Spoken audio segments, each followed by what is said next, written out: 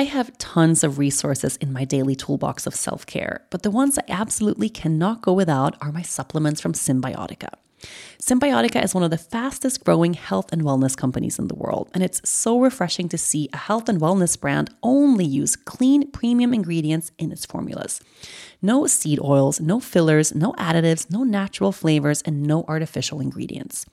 Since taking their products, I have noticed I have so much more energy. Even though I haven't been sleeping that well because my baby doesn't sleep so good, I still feel refreshed when I wake up in the morning. And I think it's because I take the Cymbiotika sleep formula every day. And not only this, the Cymbiotika supplements are the best taking supplements I have ever had.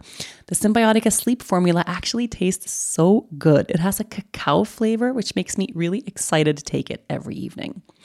This year is your year. Are you ready to feel the results? Head over to Cymbiotika.com and use the code DAILY for 15% off plus free shipping on your subscription order.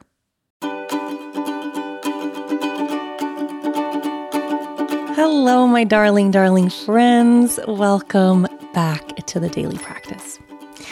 I have a very clear and concise intention for us this week.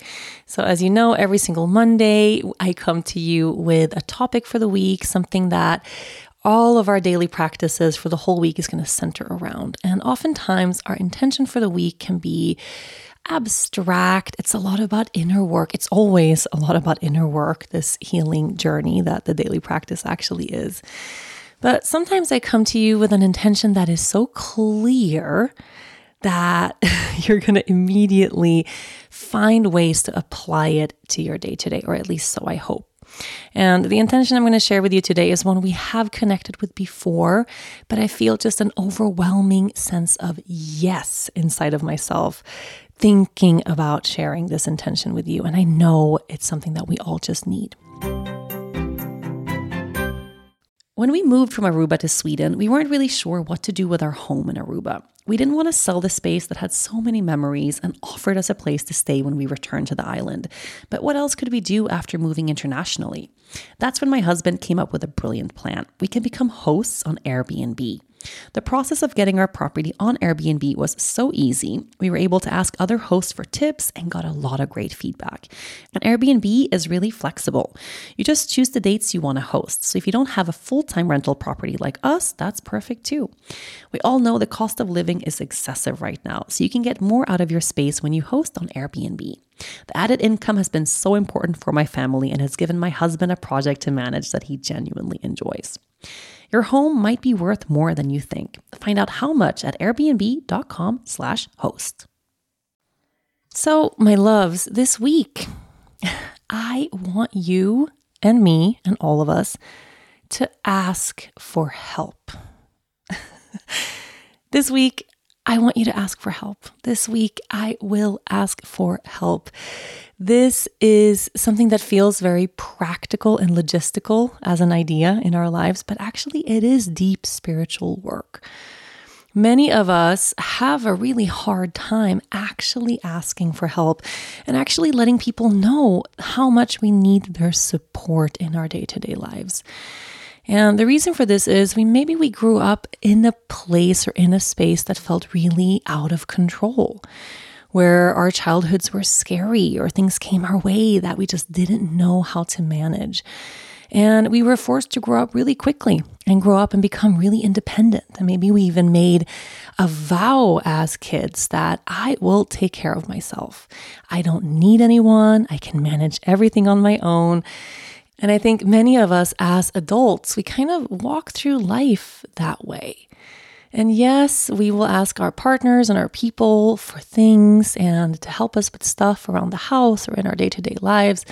But when we get to a place of actually needing something, I'm talking that vulnerable place of needing support as we move through something challenging, or that vulnerable place of needing to feel held, needing to feel seen, just needing to be reaffirmed maybe in our daily lives.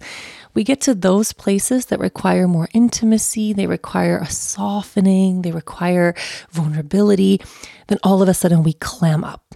right? And maybe that need for help and support comes out in different ways. It could come out as us feeling like no one's there for us. It might come out as feeling like we are the only ones who work really hard in our lives and no one's ever there to really have our backs, or this idea that we do everything better anyway, so why let other people do things when we can do it better?